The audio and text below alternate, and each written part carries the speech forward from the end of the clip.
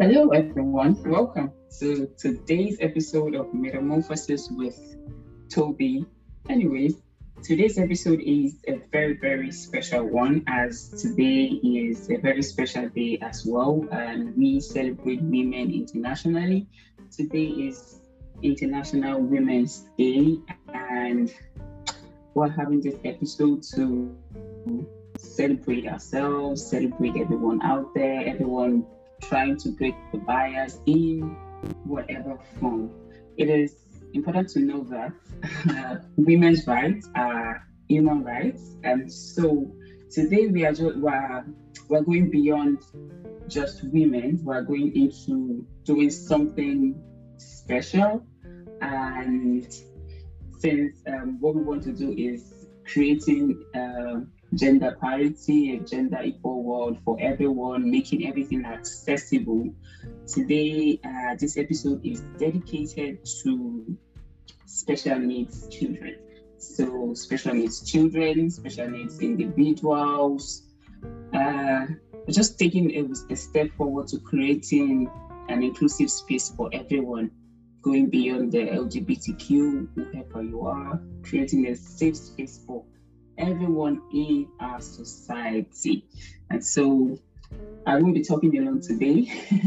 I have two beautiful ladies with me. Just so unfortunate that you cannot see their faces, but I can. That's what privilege I have. Anyways, so today I have not so much a special guest. In fact, she's not a guest. You all know her. She's Fisayo. So I have Fisayo Ogudo on this episode with me, and in case you don't know her, you want to know her, she's a writer, she's a gender and workplace researcher, and importantly, she's a social development enthusiast. So thank you so much for coming once again, Fisayo. You're welcome. All right, so our very special guest today is a clinical psychologist. She's an entrepreneur with interest in mental health, mindfulness, and personal branding. She is an advocate for the psychological and social well-being of the vulnerable, placing emphasis on the vulnerable in society, and she has developed skills and expertise to advocate on behalf of children, and children, especially children with special needs. And also she interestingly, she calls herself the encourager, and she helps teenagers, young adults discover who they are. And one last thing I really do like is that while doing all of this, she lightens up any room with a contagious smile. And I'm sure Fisayo can agree with me on that, looking at what we can see right now. It's so unfortunate again. Yeah, that's unfortunate thing that you guys cannot see her, but you would hear her voice. So I can see that for you. Anyways, just so we are reminded, we're celebrating women internationally, but then we're dedicating this episode to special needs children, special needs individuals, to creating a safe space and accessible society and inclusive society for them. All right, thank you so much for listening again. And so I would start with Fisayo. What would you say about inclusion? How would you talk about inclusion to anyone? So inclusion is creating access for everybody. It's beyond just accommodating people, but it involves creating things that will make people grow, advance, and also live their life as humans. Because when we talk about inclusion and diversity, we want to bring conversations of people that they don't at times in the general society, they don't fit what the society has constructed as being human. There is something good about them that makes them at times not fit that perspective that the society defined. And for instance, when we look at people like the intersex people, the LGBT guys too, and also individuals with disability, with individuals hardly generally like identify them as humans, whereas they are humans, they are individuals just like we are. So creating opportunities, creating policies, creating technological tools, creating organizational strategies that actually allows those people to actually live their life as human. And also it also involves creating educational space that makes these people involved, these individuals involved, so because they are humans, and so that's inclusion. Okay, all right, thank you for your overview on what inclusion is. I actually have a question, but I have another question regarding inclusion diversity, but I will come back to that. Let me go to Josephine.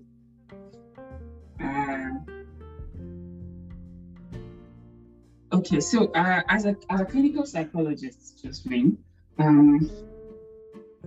would you explain to us, as a clinical psychologist that works with special needs children, can you explain what or how we would describe or see these special needs children? Who are the special needs individuals, special needs children? Okay, hi Toby, hi Sophia, so good to be here. Thank you very much for having me. So basically, children with special needs. So I actually switched it, since we prefer to say children with special needs, people living with disabilities, because we like to identify them as human beings first before mentioning that they have special needs. So basically, children with special needs are individuals or children that have or that require special care, whether in school or at home for one reason or the other. Let's say they have the learning disability or behavioral concerns. So that's the layman language for defining who or which child with special needs. Okay, all right, thank you. So you did say something about people with special needs and disabled people. Did you? Children with special needs or people living with disability. Or people living, okay, or people living with disability. Disability, that's it. Okay, so would you say, okay, or would you say is there any difference in the way we talk about them, or they are all the same? Like talking about special needs and disabled people. So first of all, I think the first difference would be about the age group. So if you're talking about a child with special needs, so you're talking about a child, okay?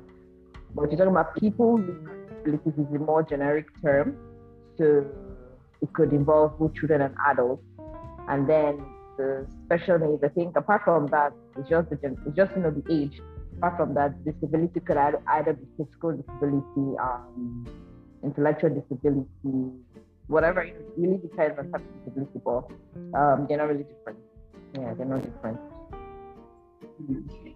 All right, thank you. So Fisayo, the question I had for you was on diversity and inclusion, and I will still bring it down to people or children with special needs. So I saw something, someone said that one misconception about diversity is that inclusion magically happens once there is enough diversity. However, inclusion only occurs when, say, employees feel supported and valued. Would you agree with that, in line with your definition of or your explanation on inclusion?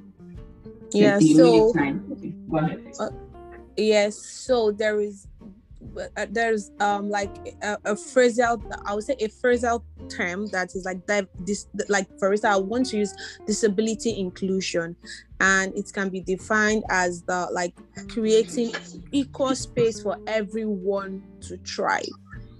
So it's a space where you create an opportunity for everyone to thrive. And that is particularly about being valued, being seen as important, and also being such individuals, everyone having equal access to tools, to doors.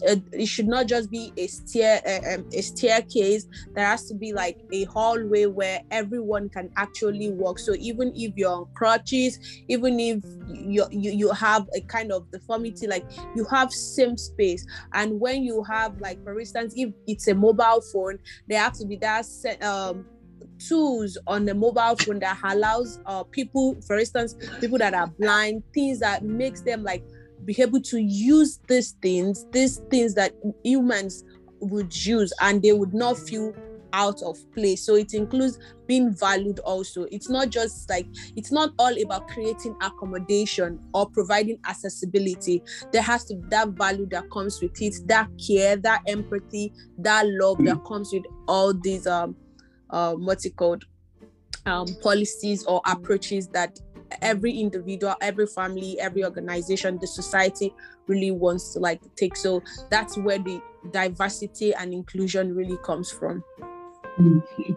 All right. Thank you for that explanation. So just me.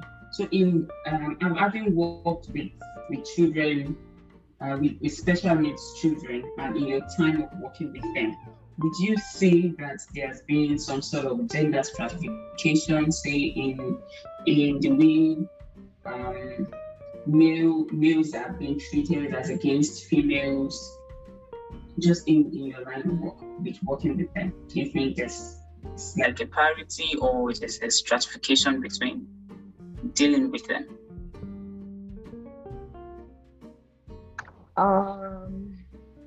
So generally, I would say yes and no.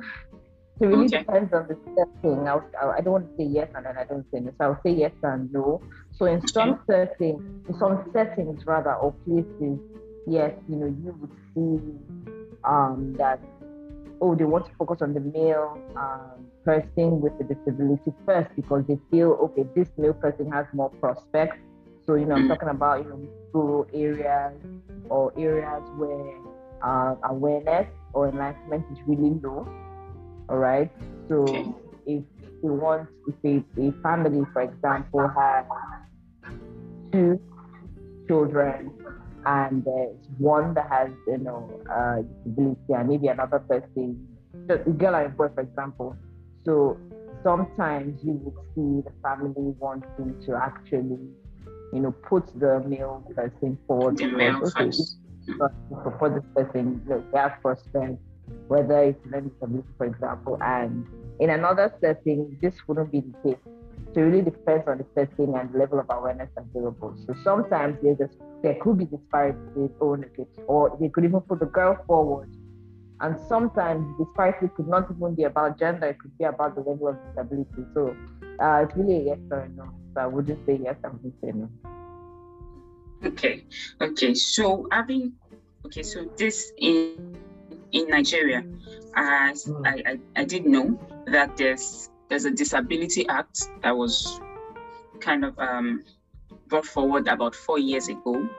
Do you think that this act or law is really being followed? Because I didn't know that it had about 8 subsects, and the number one that is really important is about creating awareness and looking into forms of discrimination and making people know or learn better about disability or disabled people. What do you have to say about this law?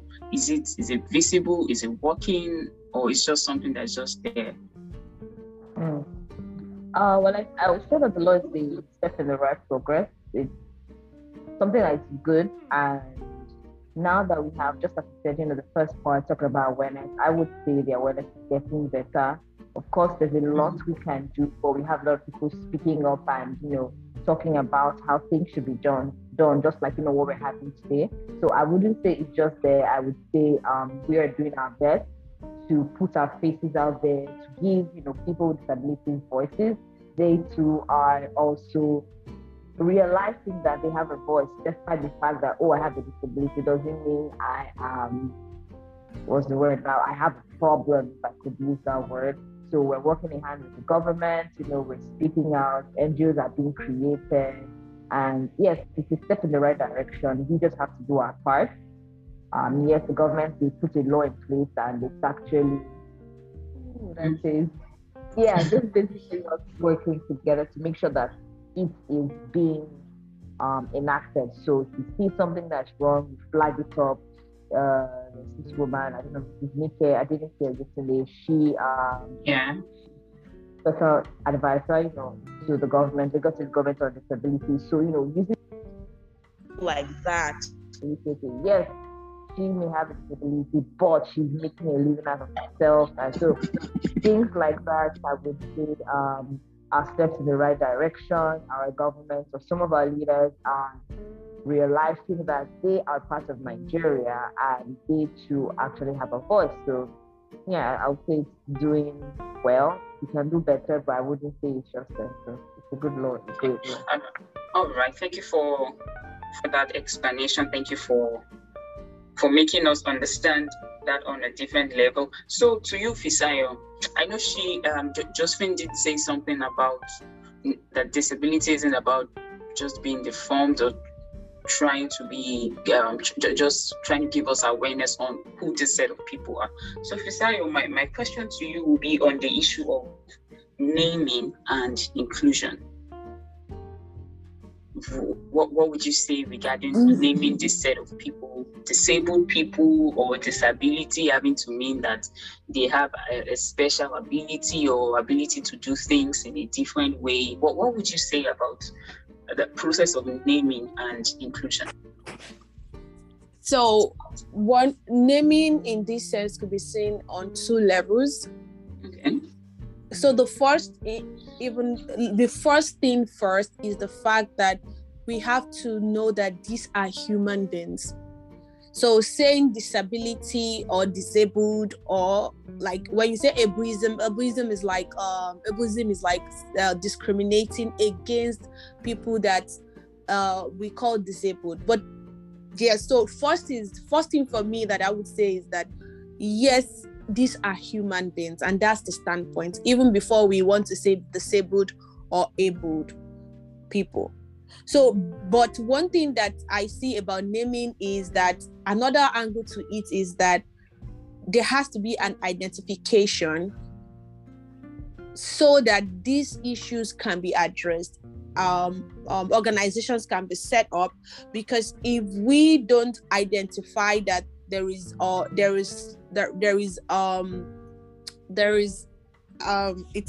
it's kind of clumsy, like there is a kind of behavioral or a brain defect that could be called like cerebral palsy, or there is something called like autism.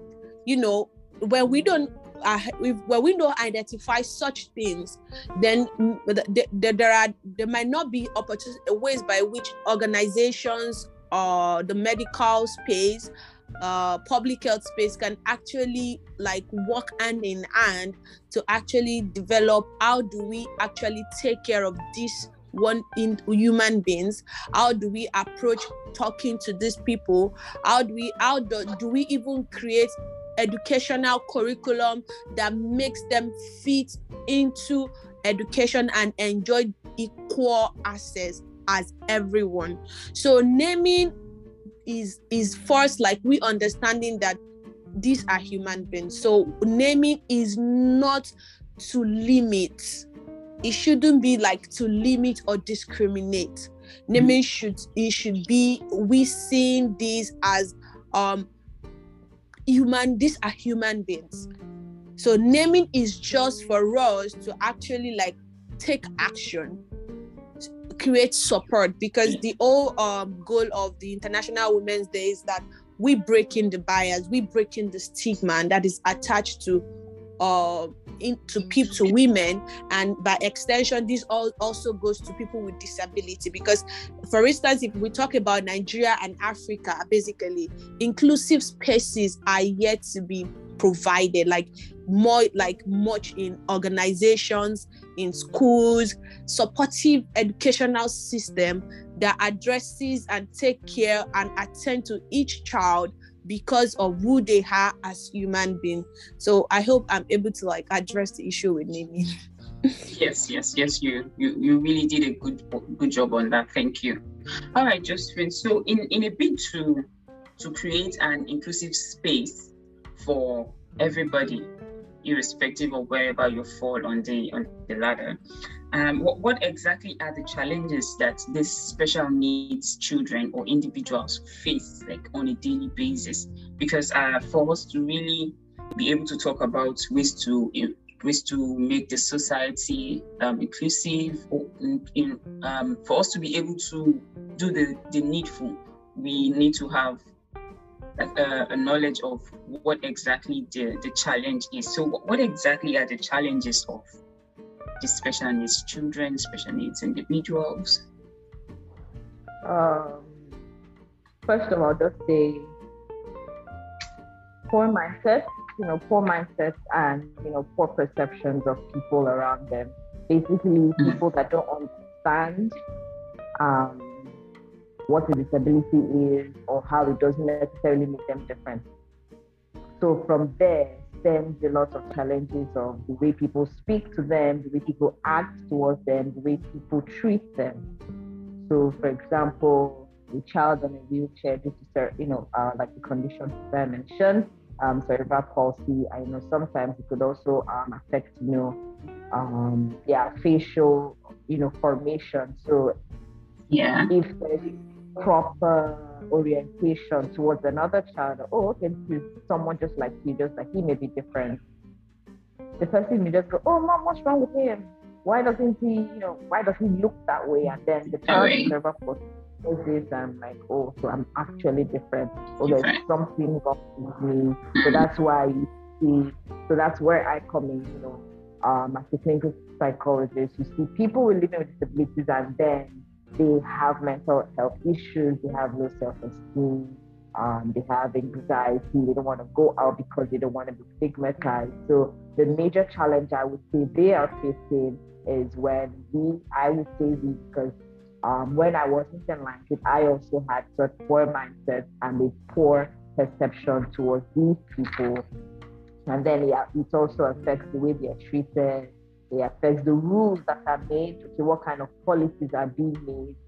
For example, Fisayo, mentioned the accommodations that should be done, and organizations of building, how accessible are they? Because sometimes they may not want to go out because, how do they move? Do you understand? How mobile is it for them? They don't have a car, so they're thinking of, I have to get a bus. How do I go to the bus? Bad roads, or they know bad roads affect us. So just imagine someone that can't really stand properly or walk properly. So accommodations like that could also be a challenge.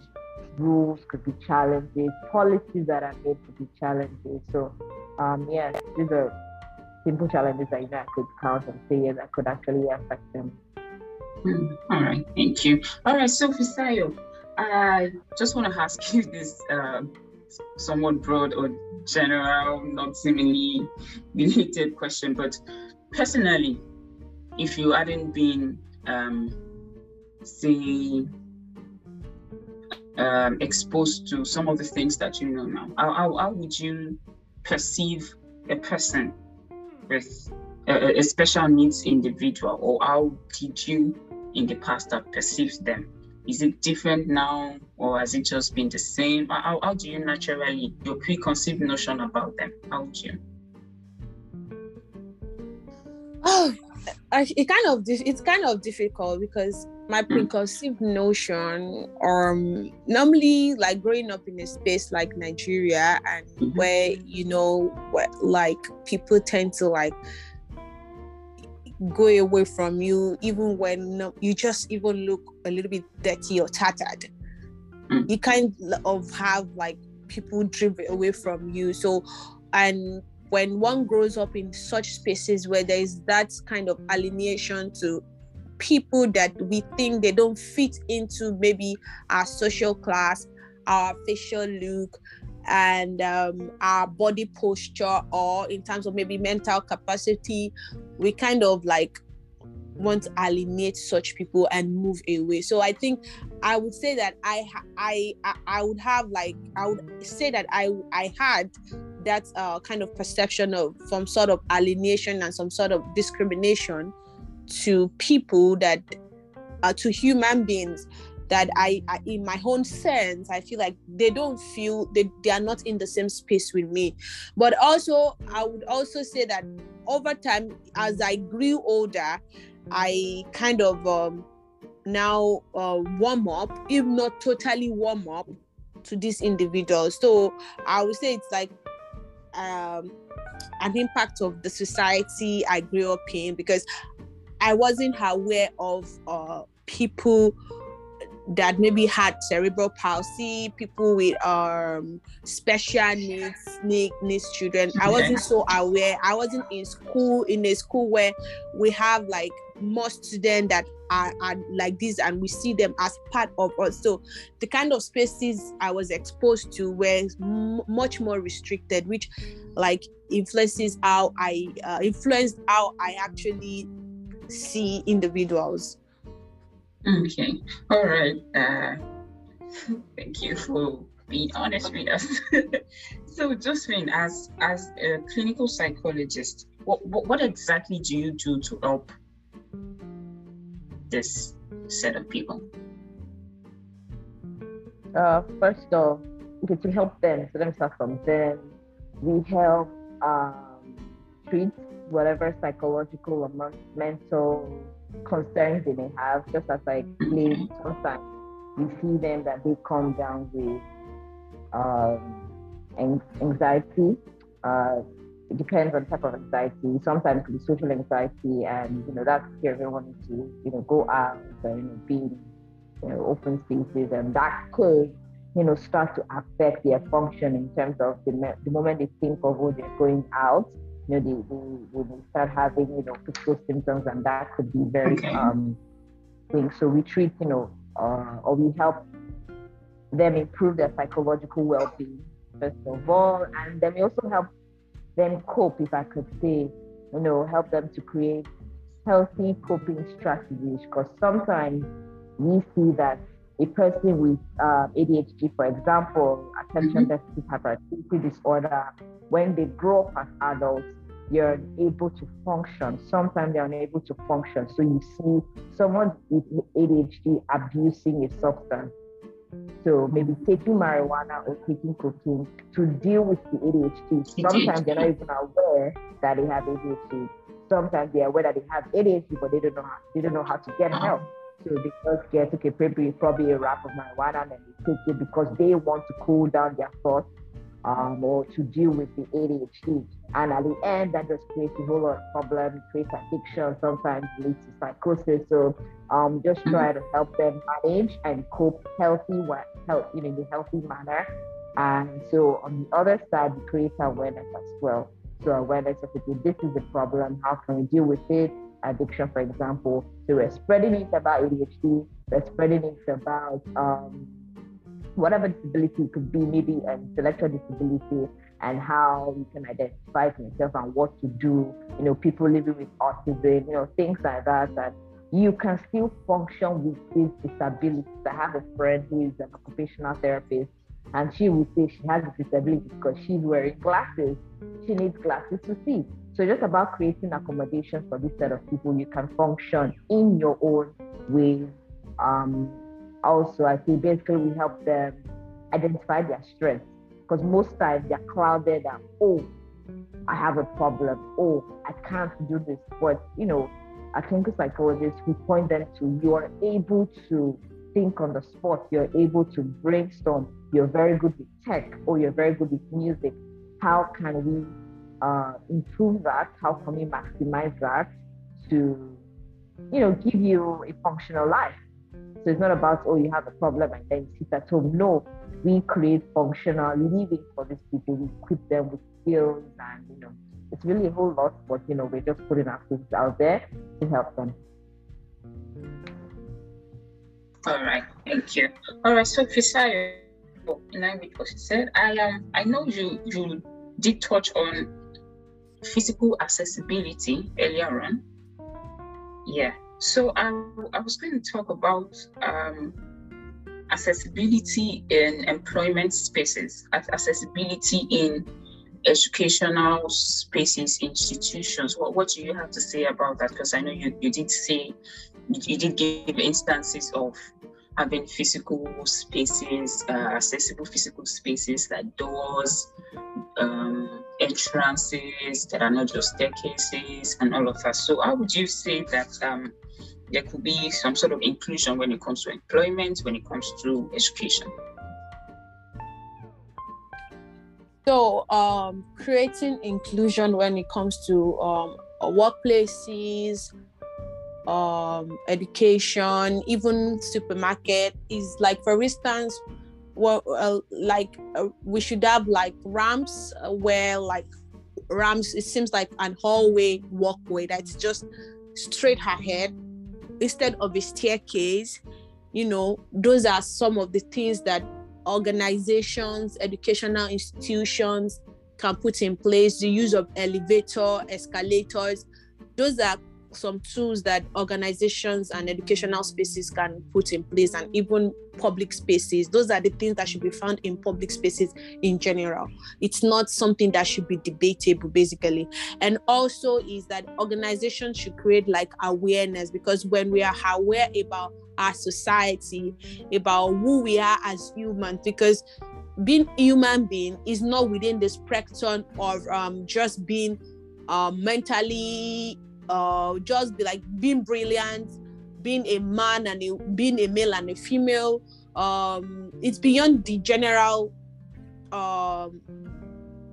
coded status quo that we have created as human beings, because most of the things we have is like a construction, but it stretches beyond what we think we know. So being aware of what is happening in our society, number one, is the first tool in my perception for every organization. Every teacher must know that I have a student that is hyperactive. So when a child just wants to scream, it might not be because the child is troublesome. It might be the fact that, this child is just hyperactive. So I just have to understand that this is this child and just how to manage and possibly talk to such children. So it's first for us, like being aware and also creating accessibility by the use of not just providing staircase, but by providing ramps, elevators, and the likes. And also the use of, like, for instance, for people like that are blind, they could have like on their mobile phone a voice recording applications. So technological tools are also things that have made accessibility like a very very wonderful like thing. So that has introduced improvements basically into the whole conversation about creating inclusion and diversity. And awareness is very important. Effective and working policies, because we have policies and we tend to design them or make them seem that they are effective, but are they really, really working within institutions? Do directors, do teachers know certain things when it comes to the student they have in their class? Do teachers know what they should do for students that they feel are just not, like, maybe they are different in a way from what they think other students are? What are the organizations? So for instance, in my university now, there's a space called Accessibility Center. There are students with ADHD that they know that they can't write their exam in a very crowded space. So they give them a more bigger space, only them, well ventilated space, just for them to be coordinated to write their exam. Or maybe technology, they want to use the computer and they don't just want to use the paper to do the exam. So there are provisions like that organizations, institutions should put into place. But this can only be achieved if we are aware about what is happening in our society, what is the individuals, the kind of child, the kind of adult that we have. And as we even grow older as adults, many of us also, we come up with disabilities that there's this disease now, like you say, brain loss or Parkinson, that elderly people now have. So one way or the other, it's just for us basically being aware. I think awareness is the first thing, basically. I hope I've not talked too much. All right, thank you. All right, so Josephine, we really do appreciate. I've been listening to you. We really do appreciate your work, what you do with this set of people. But I would like to ask again, what other steps or what things do you think that government agencies, private agencies are doing to tackle this, to help these children or special needs individuals first, and also to tackle the issue of discrimination, stigma? I know we've said a lot about awareness. So did you say what are they doing or what should they do? Yes, so we could start from what are they doing and what needs to be done, if yes. Okay, crazy.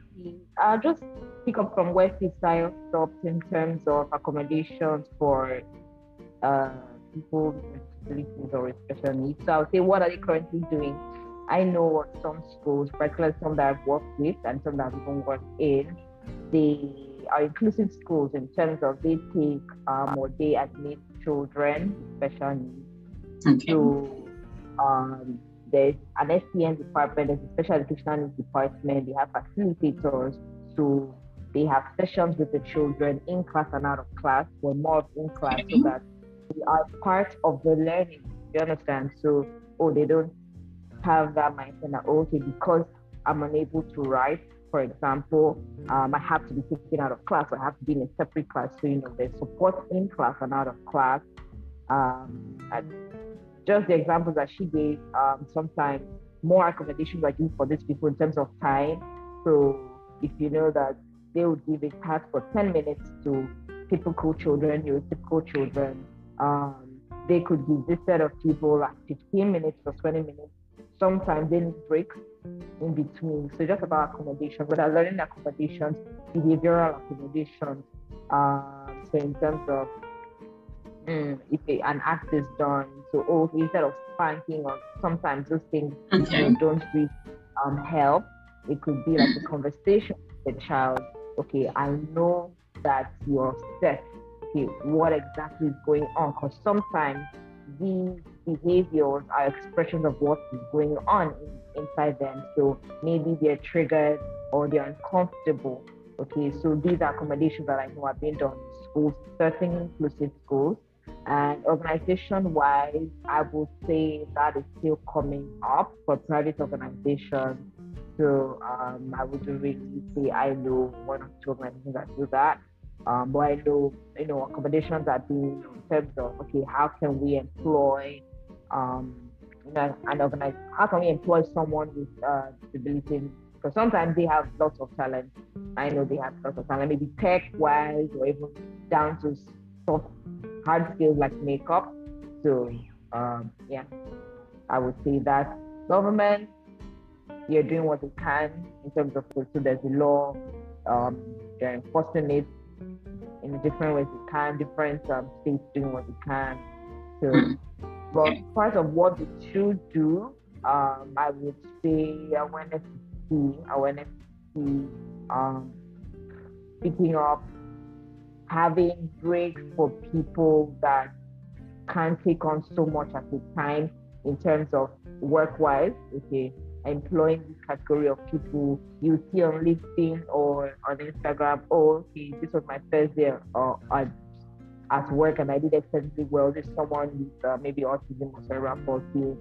How can we bring those kind of things to Nigeria? Okay, those things are mostly done, it's still done abroad outside the country. So it would be nice if we see such in our country here in Nigeria. More inclusive schools, more mainstream schools, okay, that can accommodate this set of people. And even if they have to take them out of school for one reason or the other, it shouldn't be done in a way that, okay, you have the problem, so you need to stay in school you need to stay out of school for 2 weeks. Sometimes we see those kind of things and then we just shake our head in our practice. Oh, they come to us in our facility. Oh, school said we need a report because and then we look, I'm like, what's going on here? So on the part of organizations, they too also need to be aware of those sort of people. And so awareness is key for themselves and for the society. Making provision, physical, infrastructural provision for this set of people, learning accommodation for this set of people, employment accommodation for these sets of people. And I think that would also affect our mindset and how we treat them. Okay, all right. So thank you. Obviously, with your line of work and what you do, it cannot be overstated that you're breaking bias with what you do. You're breaking the stigma and working with these people, this set of children, this set of individuals. So would you agree that our differences can bring about inclusion, can lead to having an inclusive space? 100%, yes. I can't believe if everybody was like me, how the world would be. So the world is very, very boring. So yes, that's what we advocate for. What are our strengths and how can we capitalize on them to achieve a common goal? We are not in a competition with ourselves. We need to understand that. In breaking the bias, the first thing we need to understand is we are not in a competition. We are all achieving the same goal. So a businessman has a company, he wants to make money. So what does he do? He employs goal-driven people. He employs people that are passionate about what he wants. But he wants to make money. So I have a company and I need someone that is very good in tech, someone that is very good in social media management, someone that is very good in email marketing.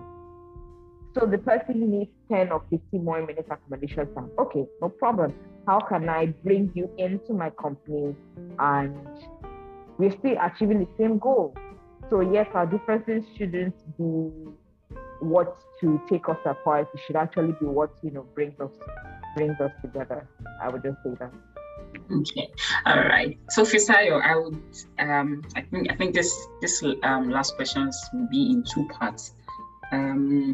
How would you, as an individual, how would you break the bias? Or how have you been breaking bias, breaking stigma?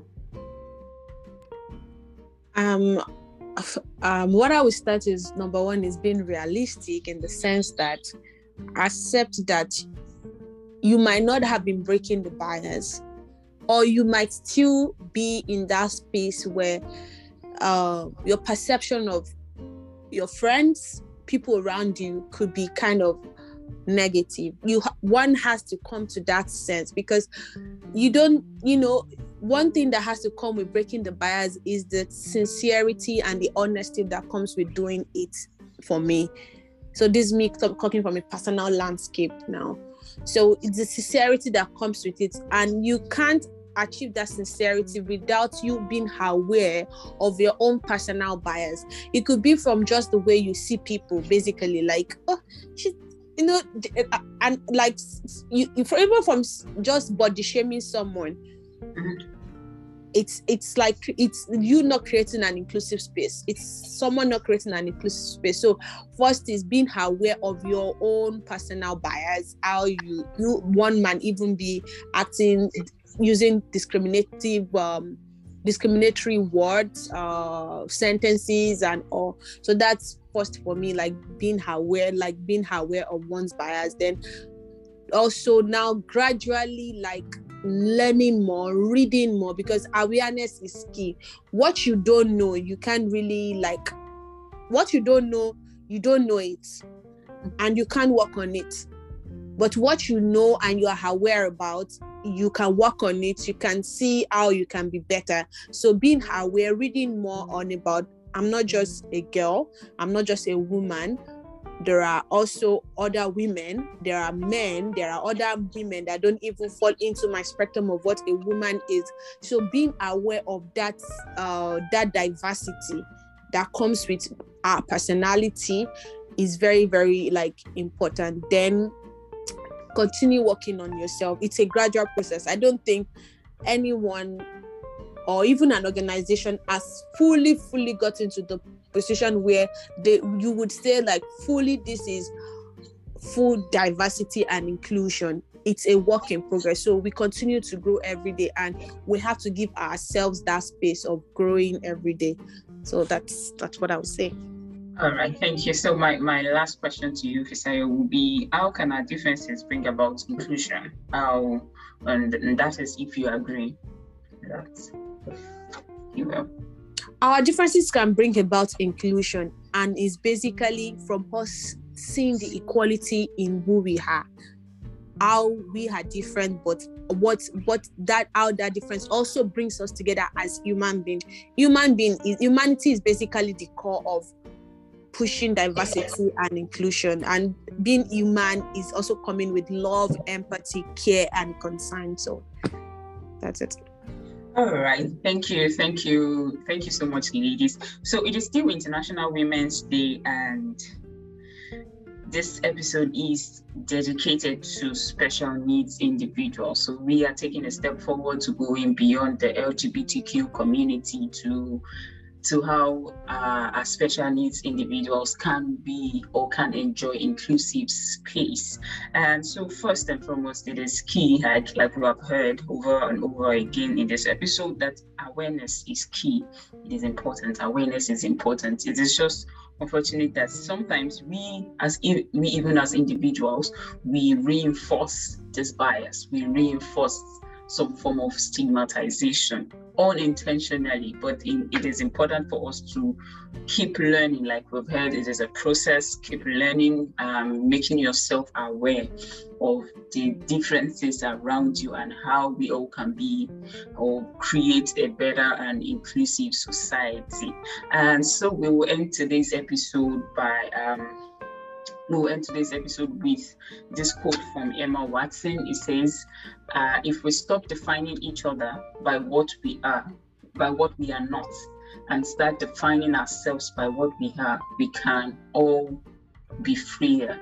We look beyond our physical appearances, look beyond our deformities, going to our values, our cause, what we can do.